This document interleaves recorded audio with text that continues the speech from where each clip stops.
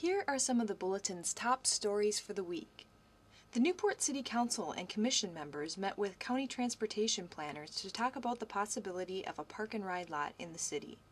While County Commissioner Myra Peterson said establishing a lot at the Knox lumber site could lead to future development surrounding the Red Rock Rail, Newport's Mayor Tim Garrity said the city has current financial needs to worry about, and there's interest in building a warehouse office building at the site.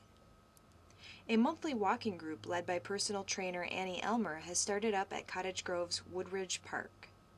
The Minnesota Pollution Control Agency has postponed opening the public comment period on a proposal from 3M to burn outside waste in its incinerator due to unexpected controversy over the issue.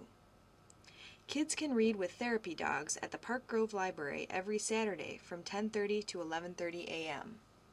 For more on these stories and others, check out the April 15 edition of the South Washington County Bulletin or go to our website, www.swcbulletin.com.